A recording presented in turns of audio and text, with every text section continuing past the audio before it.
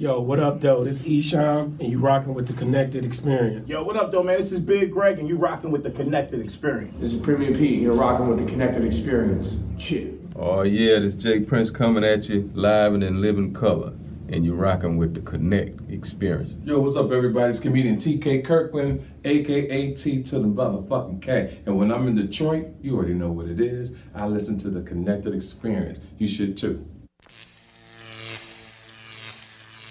Connected.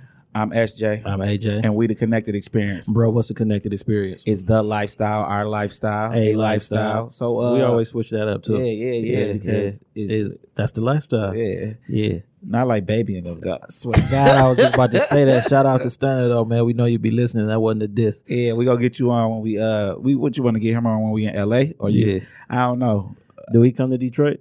I don't know. I've never heard baby say he was. But he going might to slide through. You know what I'm saying? It ain't nothing to reach out. What you been up to? Man, chilling, bro. What about yourself? I've been reading. I was about to say I've been reading, and then I discovered a new podcast, the Donnie Houston podcast. Yo, he got the legends on there. He had my dog Lil Kiki on there. I knew you was gonna fall in love with that when I seen that. Yeah. He tell the real story about how the SUC started and all that. Yeah. And he say some stuff that people may think mean one thing, but actually mean a whole other thing. Yeah, and then it makes sense why I mean that. You know what I'm saying? Yeah. But I've been reading too, man. I got a stack of books. I'm ready. Yeah. I gotta get some more though. I didn't check on that Booker T. Washington autobiography either. Remind me, I get that. I order them bitches tonight. You know. Well, I want to see what the text look like first though, and if it's different versions. You know what I mean? Yeah. Some of them texts, it tell you when you ordering it, the size of the text and all that. Yeah. You know what I'm saying? So, I'm getting older though. Can't strain big my words. eyes. You got a word? I got a word, man. It's a promotion activity that supports or provides activity encouragement for the furtherance of a cause, venture, or aim. What about you? My word is credit. Is the time allowed for payment for goods or services obtained on trust, 90 days credit. You know what I'm saying? So I would say you're a pretty credible dude, man. You know what I'm saying? You're a pretty credible king. My name is my name. Yeah. I take that so serious, you know. Yeah. I remember one time, like it was like a little situation at a job I worked at, and they like the lady lived in Philly and stuff, and I had to tell her, I said, with all due respect, you don't know me. So if you say something that you heard about me that's not true, I take offense to that because my name is my name. Like I stand on this name. You know what I'm saying? Yeah. Because my credit good in the streets. Everywhere. It's a little faulty on the score tip, but I don't subscribe to that. Yeah, but either way, I'm good. You know what I'm saying? I got your shit straight though. You told me that. Congratulations. Yeah. So why was them the words though, bro? Hey man, because we got somebody who. Man, when it comes to promotions, man, and street promotions, I seen this guy work way before we even bumped into him.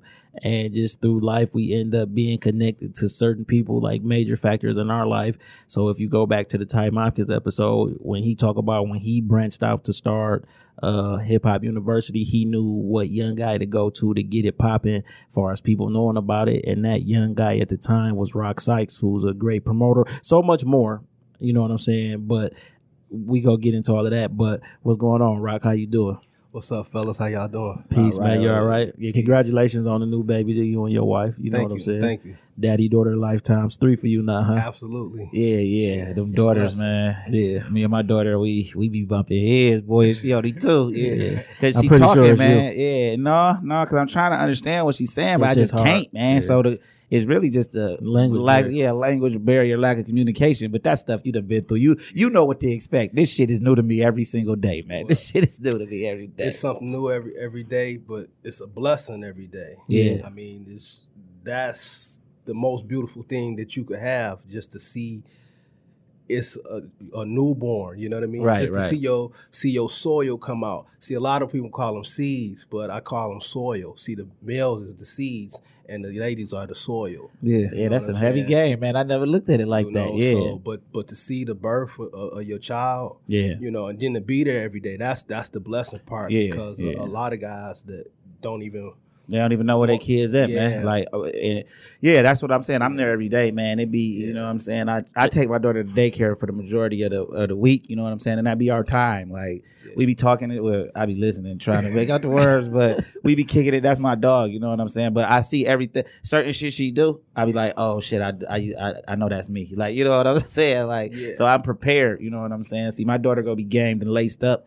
and that's gonna be good or bad for whatever nigga she get. You know what I'm saying? That's the blessing that any young child, if they have their parent, both of them, but if they have their father, they super blessed. Yeah. Super blessed, because so many don't have, a parent, because I work with youth that's been placed in foster care and aged out of foster care and in the juvenile justice system. Yeah, which ain't justice at all. Exactly. So, and a lot of them don't have parents, and they don't have social living and all the things to, be taught. That's a particular key that most kids need, and that's important for their development. And one of those main keys will actually be just actually having a conversation with your child and allowing them to talk.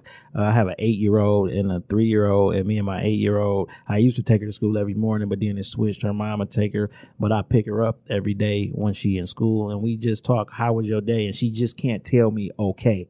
She has to tell me how her day was, why it was like this, what did she like about it, what didn't she like about it, and I give her that time to allow her to talk, because I want her to know, I'm a busy father. I'm one of the fathers who happen to be busy, and sometimes you want to make sure that they don't feel like they get lost in the sauce. So I always allow her this time to know that this is your time to tell me how your day was. So now what I notice about her, like if I've been gone, like when I leave and go home today, she gonna say, how was the interview? Or who did you talk to today? And what did y'all talk about? The same thing that I demand from her, she's starting to demand from me. And that's how you know that they learning, not because they say they learning, but because she give me that same line of question. So let's talk about you growing up. Did you have both parents in the house? No. Actually, my mother raised me growing up, but then right around maybe 10, everybody got a favorite family member. I had a favorite aunt. And so I used to actually catch the bus from the east side of Detroit to the west side of Detroit at like middle school. I get on the 7 Mile. Just take it all the way down. I take it down to Woodward, then I'll get to Woodward and get off at Puritan. It was a shop right at Shoppers World. It was a Shoppers World on like Woodward, right where the Checkers and Rallies is now. But I would get on the Puritan and catch the Puritan down to Puritan and Livernois, where most of my family, lived at, and I would just hang out with them. So just hanging out and growing up with my uncle and my aunt. Really. Oh, so you actually from the east?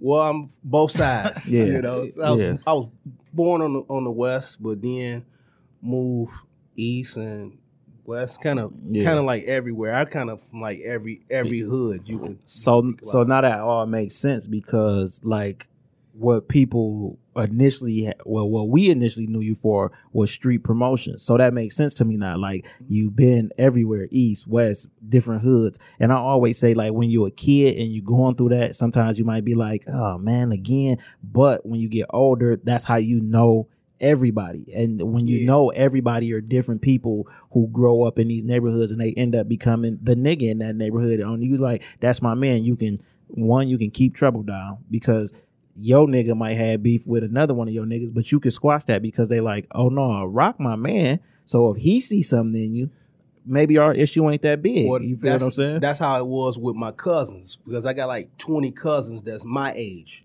our age. So each one to be in different hoods. So that's how it was in the hood. But I went to 2 elementaries. I went to L. Holmes, which was on the east side, like Van Dyke area, like Van Dyke 94 area. And then I went to John R. King, which was on 6 Mile Schaefer area. So I went those 2 elementaries. But then when it came to middle school, I went to Farwell, which was on the east side, like 7 Mile Ryan area, which was like Auto Drive. And then I went to Guess, which was on Finkel and Myers. And then I went to Post, which is on Puritan. So I went. So you talking 2 elementaries, 3 middle schools, 3 middle schools, and 3 high schools. You know what I'm saying? So where did you finish your high school career? Central, sweet blue and white, baby, Trailblazer. 98. So what other high schools though did you attend? Because you said 3. Murray Wright. So I started out. My mother wanted me to go to the band. No, it was they had the military, the ROTC, but it was all week long. It was 4 days long. So you had to wear the tan and all the military stuff. and then I went over to Mumford, but I didn't stay because I wouldn't been able to graduate on time. So I ended up going over to Central. Yeah. So you got siblings? You got brothers and sisters? None by my mother or my father. But, only child. Yeah, only child. But I have, like I said, again, 20 cousins. Yeah, that makes up for it. All my age, So, and then you had living in those different hoods. I think I had like a best friend in each one of those hoods that I'm still cool with today. But one of them just passed away the day before my birthday. Oh, sorry to hear that. Condolences. So boom, you go to you graduate from Central. Like, what was your plans growing up? What did you see yourself doing? Because we in the same generation, so we seen what crack was doing. And then we see what rap is doing, and then they was pushing the college agenda for these new, the new millennium coming up. Y'all got to go to college. Like, what was your plans as growing up? What did you see for yourself? Initially, I wanted to be a carpenter. I had my uncle was a millwright, and he was a millwright for DPS and some other companies, and then he was a roofer on the weekends. So when we would spend the night, all the cousins, we would spend the night at my uncle's house. We was on the roof by 7 a.m. Right. Saturday you on the roof, Sunday you at church. So I thought I wanted to be a carpenter. I ended up going to carpenter school. I got my certificate, and you can see some of my work. It's a building on 7 Mile, not too far from the hip hop shop.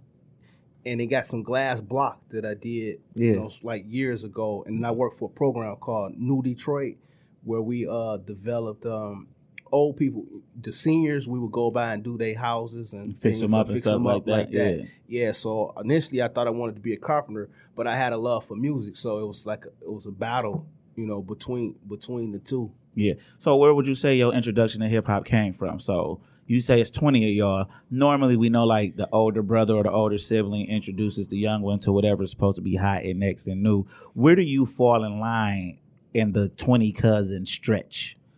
Well, my cousins, I had two cousins. One is my grandmother's nephew.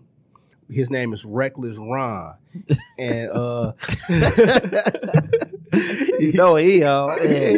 yeah. So I don't know if y'all know who Reckless Ron is. That name sounds familiar. So he is best friends with Juan Atkins. Yeah. He helped started the techno with Juan Atkins. Yeah. And, he also worked with Doc Chill on the I'm Freaky record too. Okay. Yeah. So and on his in his prime, he was on the level of Jeff the Wizard. That's a fact. Yeah. Probably even better than some of your bigger name guys that I won't name, but that's on the radio. No disrespect, but you can fact check any old DJ from DJ Snake, DJ Emmett, Gary Chandler. He was one of the ones. You can fact check that he was that dude. So what ended up happening with him? Well, streets. Yeah. Definitely the streets. But seeing him, DJing, shooting videos, and then my grandfather's. He was my grandmother's nephew. Reckless Ron was, and my grandfather's nephew was. His name is Eric, but they would call him Foot, and their group was called Rap Mafia. Yeah, Rap Mafia. Yeah. And again, just Rap Mafia had that video. Yeah. Yeah. They were the original Doughboys Cash Out, and they set Street the tone. Lords. They set the tone. Rap Mafia. Yeah. So, that video got them fucked up, didn't it? Yeah. Absolutely. Well, that's what you meant by when you said the streets. That video. Yeah. Well, a lot of shit, but that video. That video. Yeah, that had set it off. Well, that happened to both of them. Yeah. You know what I'm saying? Which was, the streets. Yeah. Right. Yeah. So that's how you get introduced to hip hop music, and that's what did you think that you was gonna do in music? You thought you was gonna rap, because you seeing it from a perspective of a DJ. Well, it was this one particular group that I really love, called ADE and the Posse. Yeah. And I had an uncle, and he would play this record called Bass Mechanic all the time. Yeah.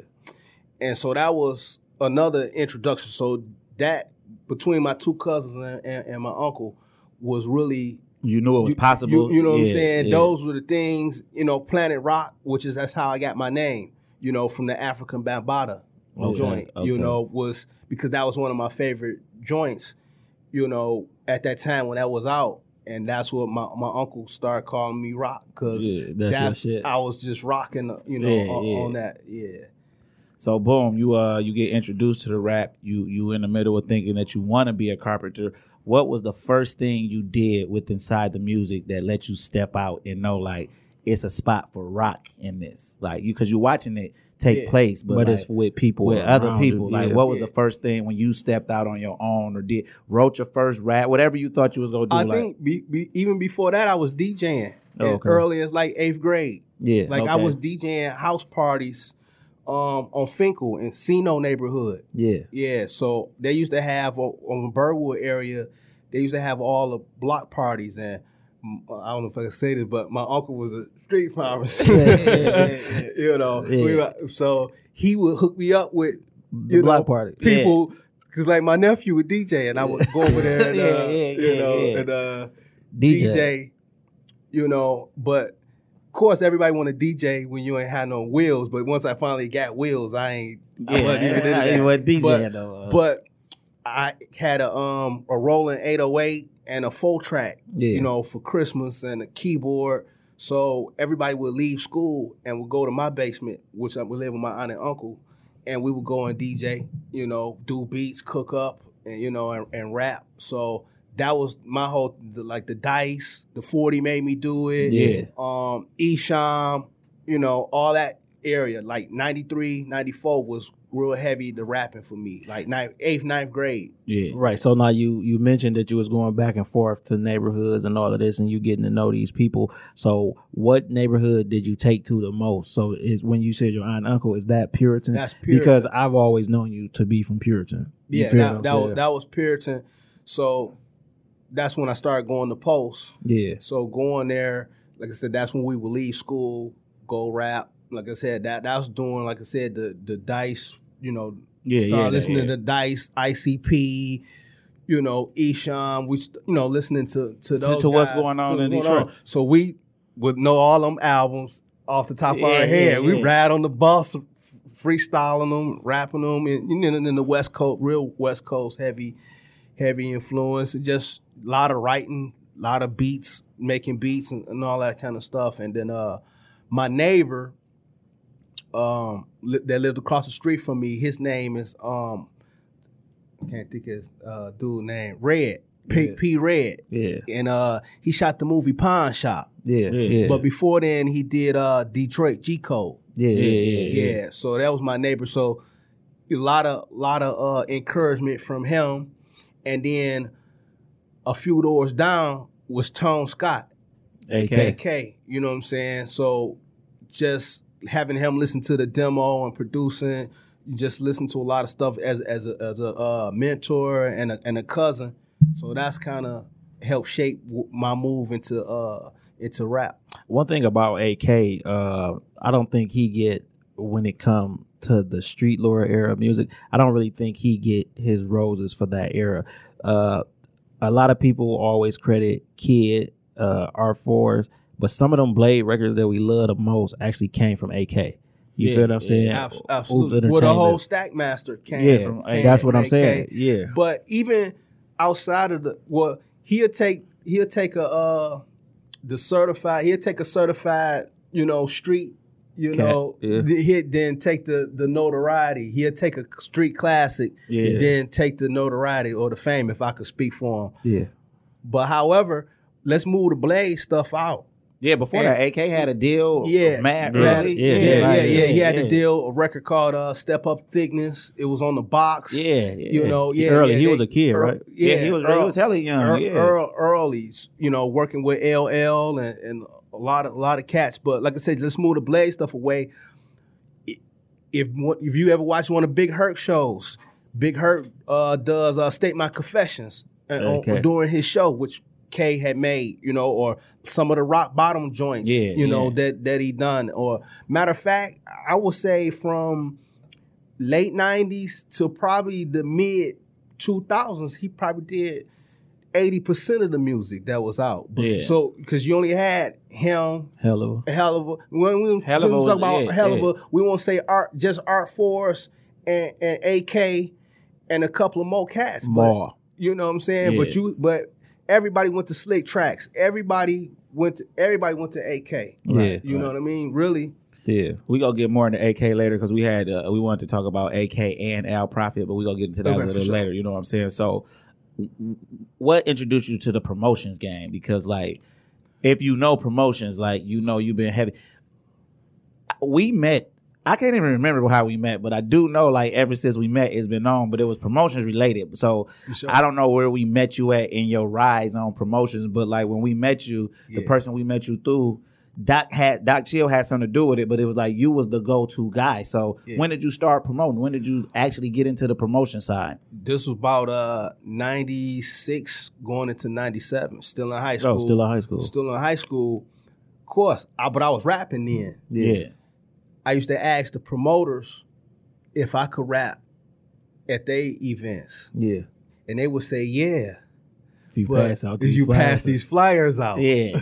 So I would pass the flyers out. And of course, by me going to all the middle schools, all the high schools, and I got all the cousins, and then I know I got my own set of friends as well. Right. So I'm getting everybody to come to see me and my cast perform.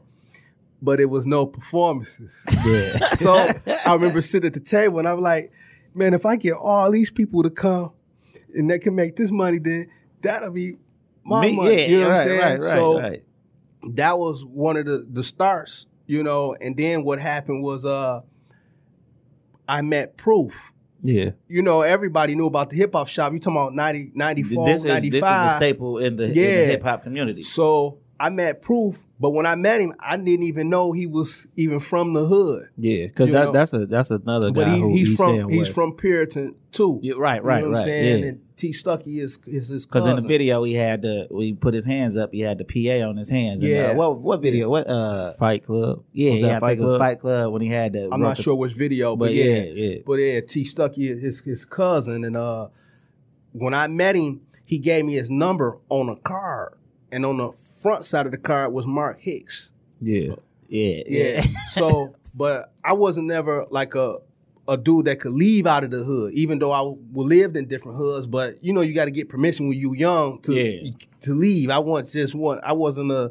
outlaw type kid that what I'm saying. Right, if you was on the bus, you was going specifically. They knew you was on your way. So the worst thing I did was skip school. You know what I'm saying? Yeah. So if cats was breaking in somebody's crib, I went the other way. Or if they had the pistols, I went the other way. You know what I'm saying? Like And I ain't lived nothing wrong with that. I Yeah. lived in the hood, but I didn't want to do the hood You ain't things want because I the knew underworld element. Yeah. I mean, cause like I've seen the dudes where I lived at. Like I said, I could walk past somebody and they was going in somebody's window. I seen it, or I seen the dude across the street get shot. You know what I mean? Right. By somebody, we hanging up some real juice. You know what I'm saying? Right. Yeah. That was going on. But so I would call Mark Hicks and I would let him listen to my demo Over the phone. over the phone. But they had the chord, so I take the chord, you know what I'm saying, and let him listen to it. And he like, yeah, man, that's straight. That's how he talk his tone. So we would listen to it, and then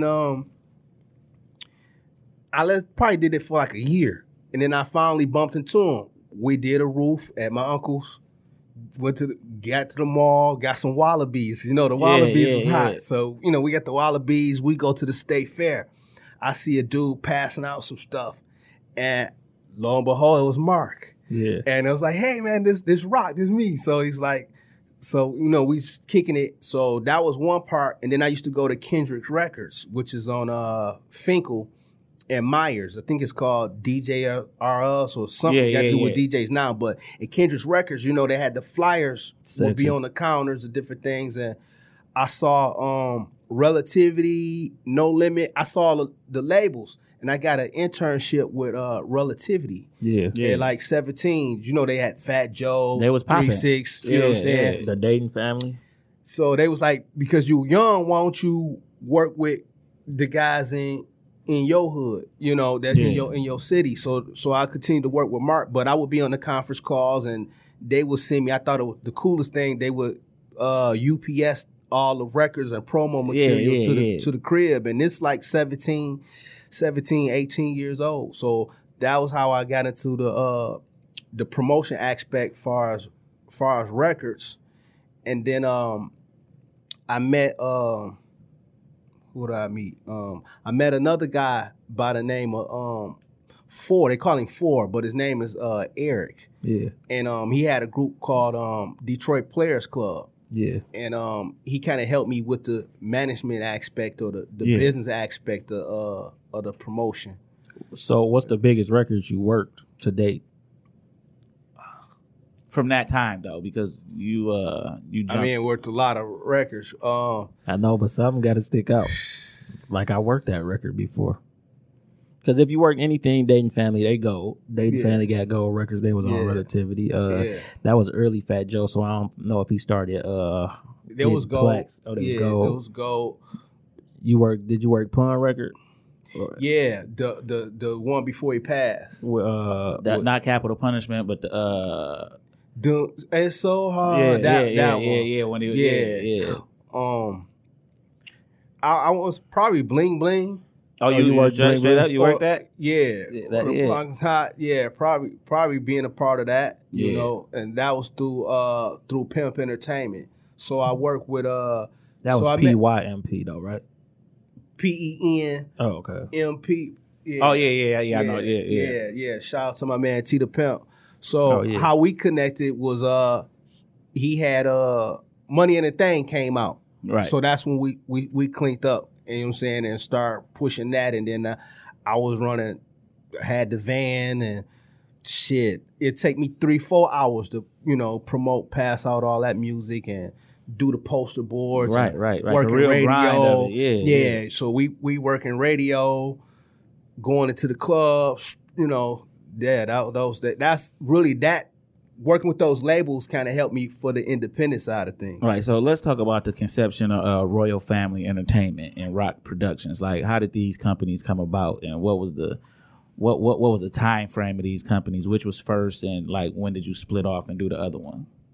I think the Royal Family goes back to starting, in high school. Okay. Putting that project together. Again, at the same event where I met Proof. I met another dude named Ralph, but he was in the rapping too. Yeah. But he lived on the Rosedale Park side of Puritan. Okay. You know what I mean? Yeah, they lived in the brick houses. We lived in the frame side. So if you understand, your zip codes matter where you live. Your zip codes it matter. So we would catch the bus down to his house and pick him up, and go around the corner to my other uncle house and get on the keyboards and the drum machines and rap around there. And he went to Mumford. So I'm at Murray Wright and he is at Mumford, and we gonna do this thing. We're gonna push the thing together. And then it was my homie Ken, and we just came up with the Royal Family. So what we did was, and this is kind of instrumental what's going on now, was we took like 2 people from every grade from every school.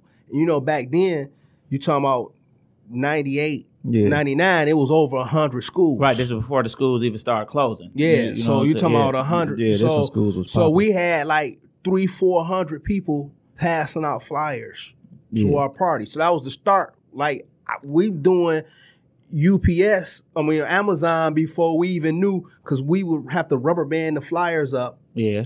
And we would drive around to everybody's house. You talking about like 300 people, east, west. Right, so y'all dropping them off like a nigga doing newspapers. Inkster. Yeah, we had a route. And we would go everywhere and drop the flyers off to everybody.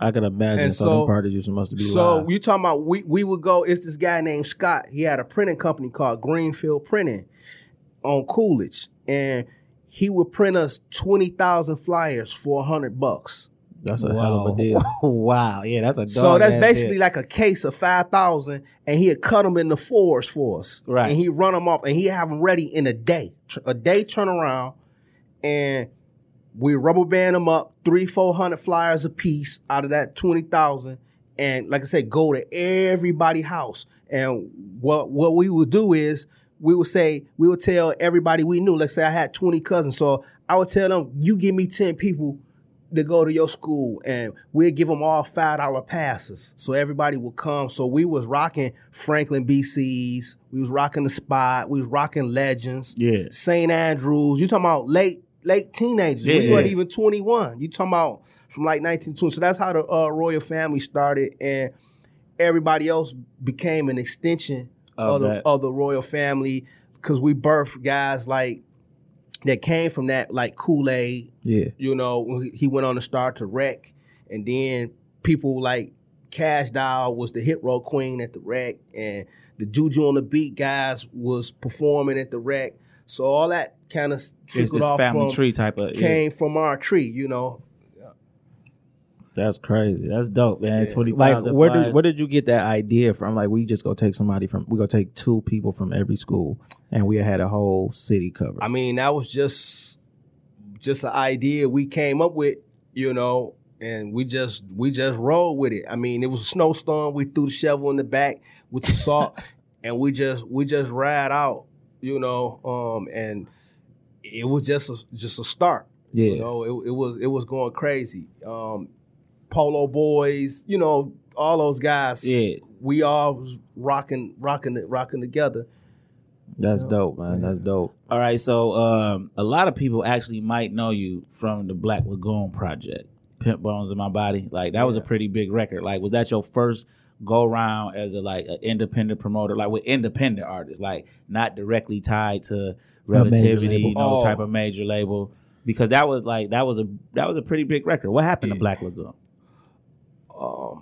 No, first that wasn't my first time, which I had Detroit Players Club, the DPC joint. That was like around 99, 2000 with that record. But I also did road management and promotions for E-Dub when he had his deal with MCA. Okay. And that was in 2000 or 2001. I'm about to say that's 2001. 2001. So working on that one. Now, what happened with that project? Did he have a Dr. Dre beat? He had Scott Storch beats. He had Scott Storch, Medicine Man, Beats by the Pound with Medicine Man. He was poised to be big. Like, that was a big matter of fact, he had everybody. He had Swiss Beats. He had a Swiss Beats joint. Oh, I can already see where this is going when I ask that question. He had pretty much everybody before they was really right. He was blew up. Yeah. You know what I'm saying? Which I think a lot of the records was dope. The tour was dope because the first time I ever flew was right after September 11th. Like that next month. Like, you was shook. We had to go. No, actually it was cool because we was first class. So I was cool. Yeah. So what it just fizzled out? Like, yeah. I mean, you have to ask. You have to ask him that particular question. So it was some politics involved. In that. So definitely some politics. How that go. But the album was super dope. I mean, you can imagine the production. Right. Yeah. Everybody you just said. Because he had the single was on the radio heavy. I do remember that. Yeah. You know what I'm saying? And he won some type of freestyle battle or something. Yeah. The Blaze freestyle. Yeah.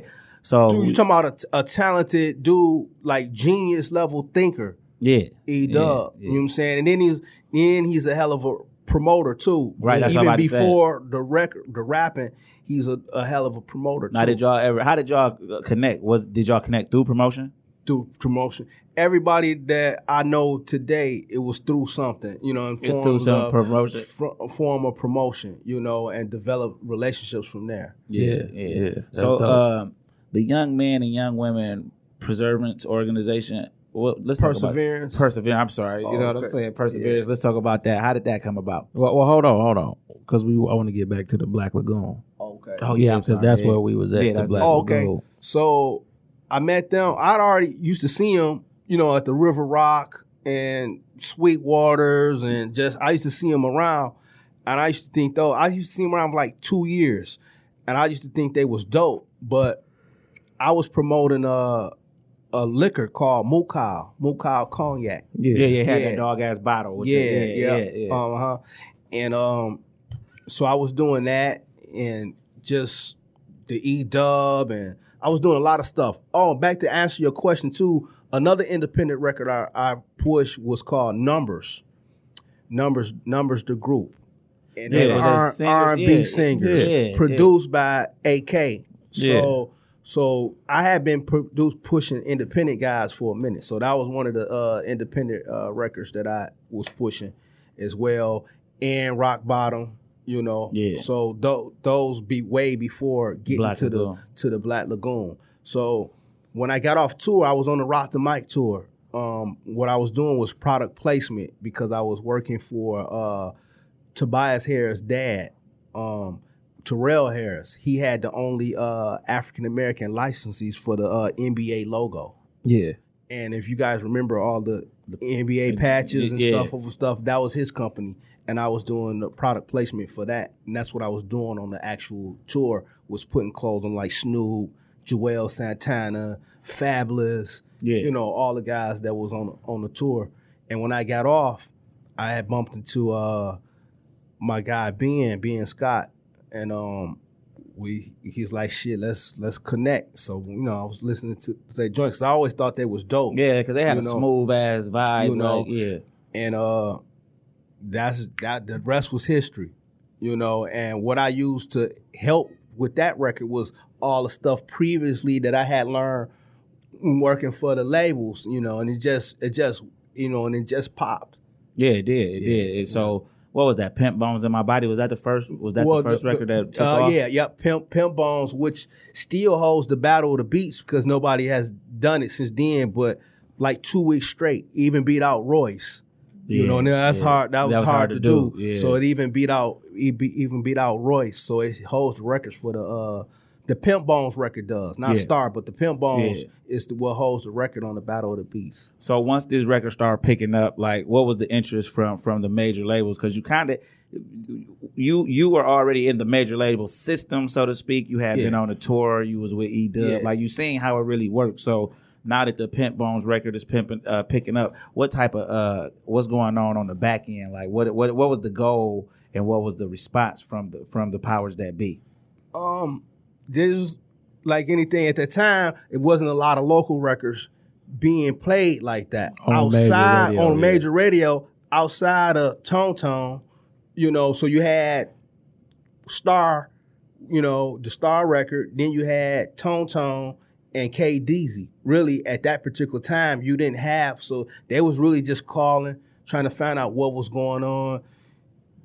You know, can y'all, what y'all doing in the other markets? Is this y'all friends playing the record? Right. You know what I'm saying? So it was all about get it popping in Ohio, get it popping, you know Chicago. what I'm saying? Let's see what kind of legs do it really got. Because there was some calls from Def Jam, Atlantic, you know, different things like that. But again, it was unheard of like it is now. You know what I'm saying? Yeah, wasn't like nobody. That actually opened the doors for what's going on now with the love that the actually it does. It did. That the artists get. You know what I mean? Absolutely. It was nothing. Kim James, you could hear it. He played the record almost 3 years. You could hear it at the 12 o'clock mix. Yeah. You know what I'm saying? Right. For at least 3 years. Right. Which was good, but it was bad because it was more records after that. You know what I'm saying? Yeah. But sometimes the DJs, no disrespect to them, they kind of hold you to that one particular record that they may like. You know what I'm saying? Because they did the same thing to K Deezy. You know what I'm saying? We love In My Hood, but he had all the records after that. Same thing with Tone. You know what I'm saying? You they had loved other I Ain't records. Playing With You. You know what I'm saying? It was more records after that. You know what I'm saying? And sometimes, you know, what you call it, politics. It might not get a spin because somebody might not like it personally. Right. You know what I'm saying? You know, it's no shot against us. But that's just how the politics of the record game. So let's talk about your relationship with Al Prophet. Because Al Prophet, he's like a mathematician. Like when we interviewed him and we was talking and he was talking about numbers, off mic, like you could see him calculating shit and doing shit in his head because Al Prophet shot our first video. Like we brung him to Inkster. Anybody who used Al Prophet in Inkster, it was after us. He'll tell you that. He'll tell you that. You know what I'm saying? And Al Prophet, he a good dude. I like everything he doing, man. I like everything he doing. So Al Prophet is my daughter's godfather. Straight up. Your oldest or your recent? My 13-year-old. Okay. Okay. So Al, I met Al again through promotion. You know what I'm saying? Yeah. We met at Kinko's. There was a Kinko's inside the Renaissance Center. Yeah.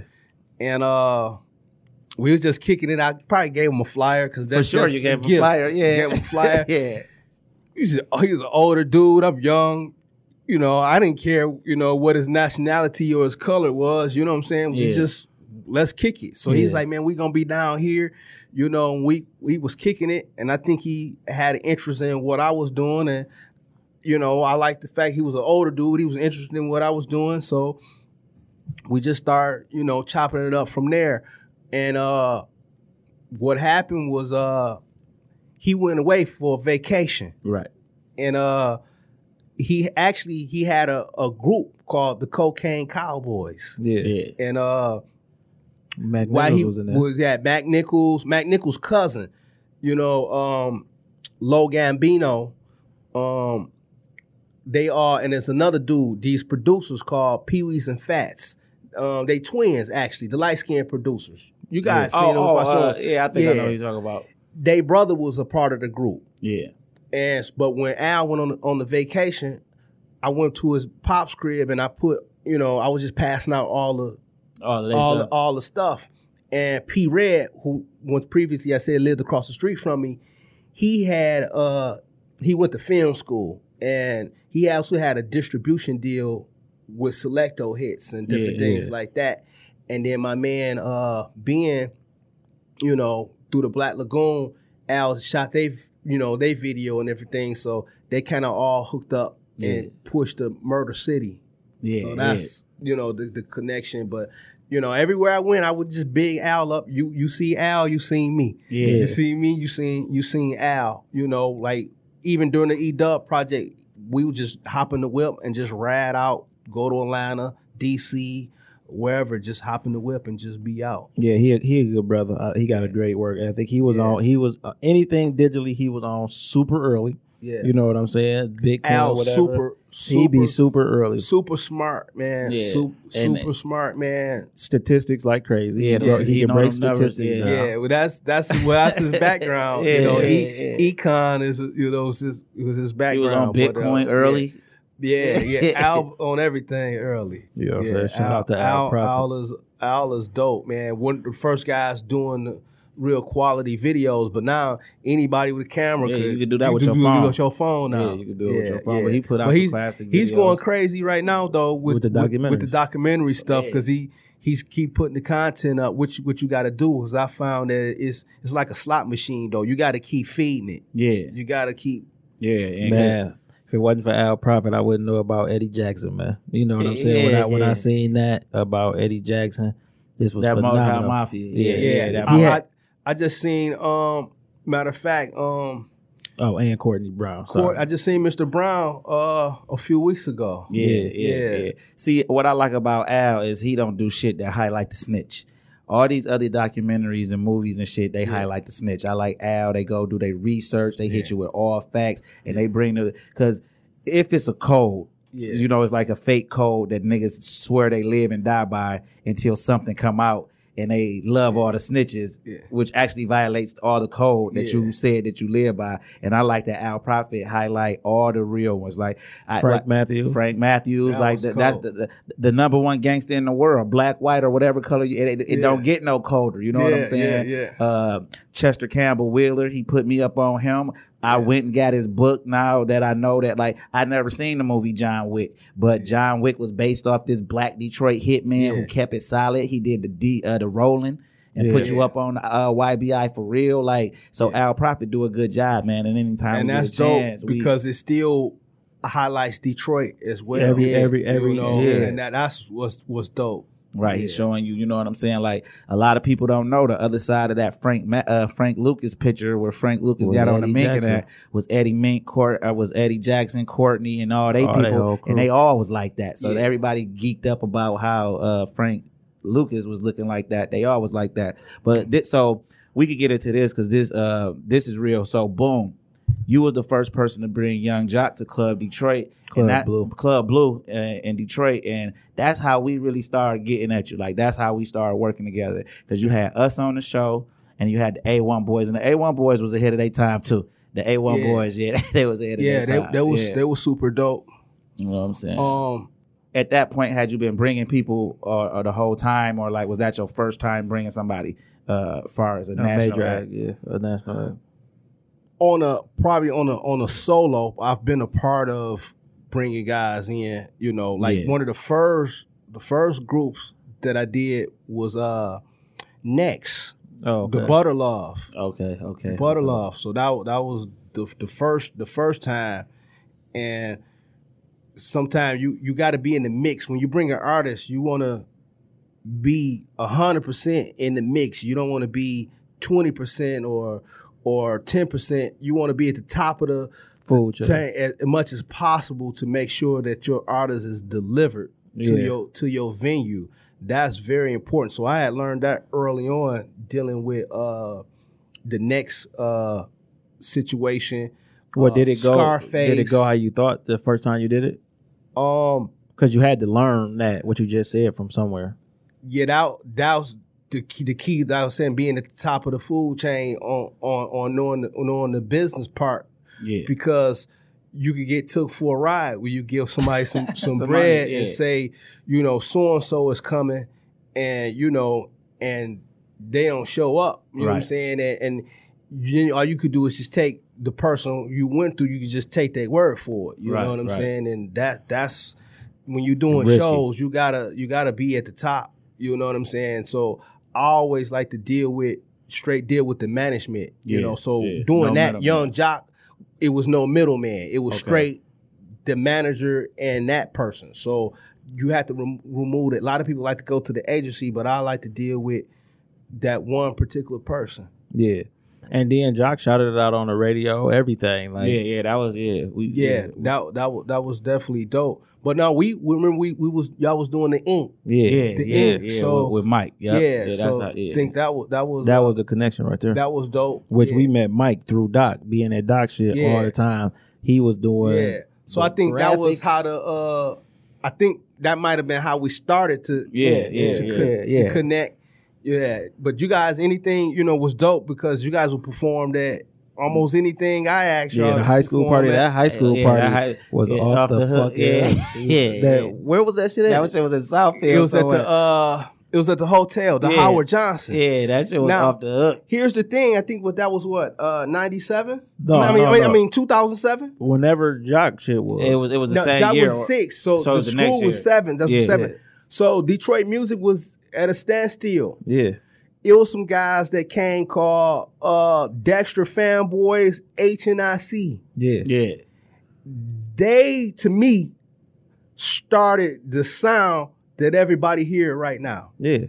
To me, at that event. They got a record. Go YouTube it. They got a record called, if you just type in it, I grind all day and we ball on the weekend. Catch us downtown with the 24 and street spins. Yeah. That sound, them dudes and the other dude, he don't get a lot of credit for. I think they was called the Get Fresh Boys, all white Buffies. Rich Ken. Yeah. That is the sound, because it was 57 Doe on the beats. On the beats, yeah. That's the sound that everybody has right now. Right. Yeah, that's legit. If you really think about it. Right, because it was 57 Doe on the beats. But look, man, we got so much more to cover, so we gonna have to do a part 2, you know what I'm saying? So before we get up out of here, man, could you drop your socials and all that so people could get at you and they can know what you got going on? Absolutely. You can catch me at Rock Sykes. Spell that out for them. ROCKSYKES.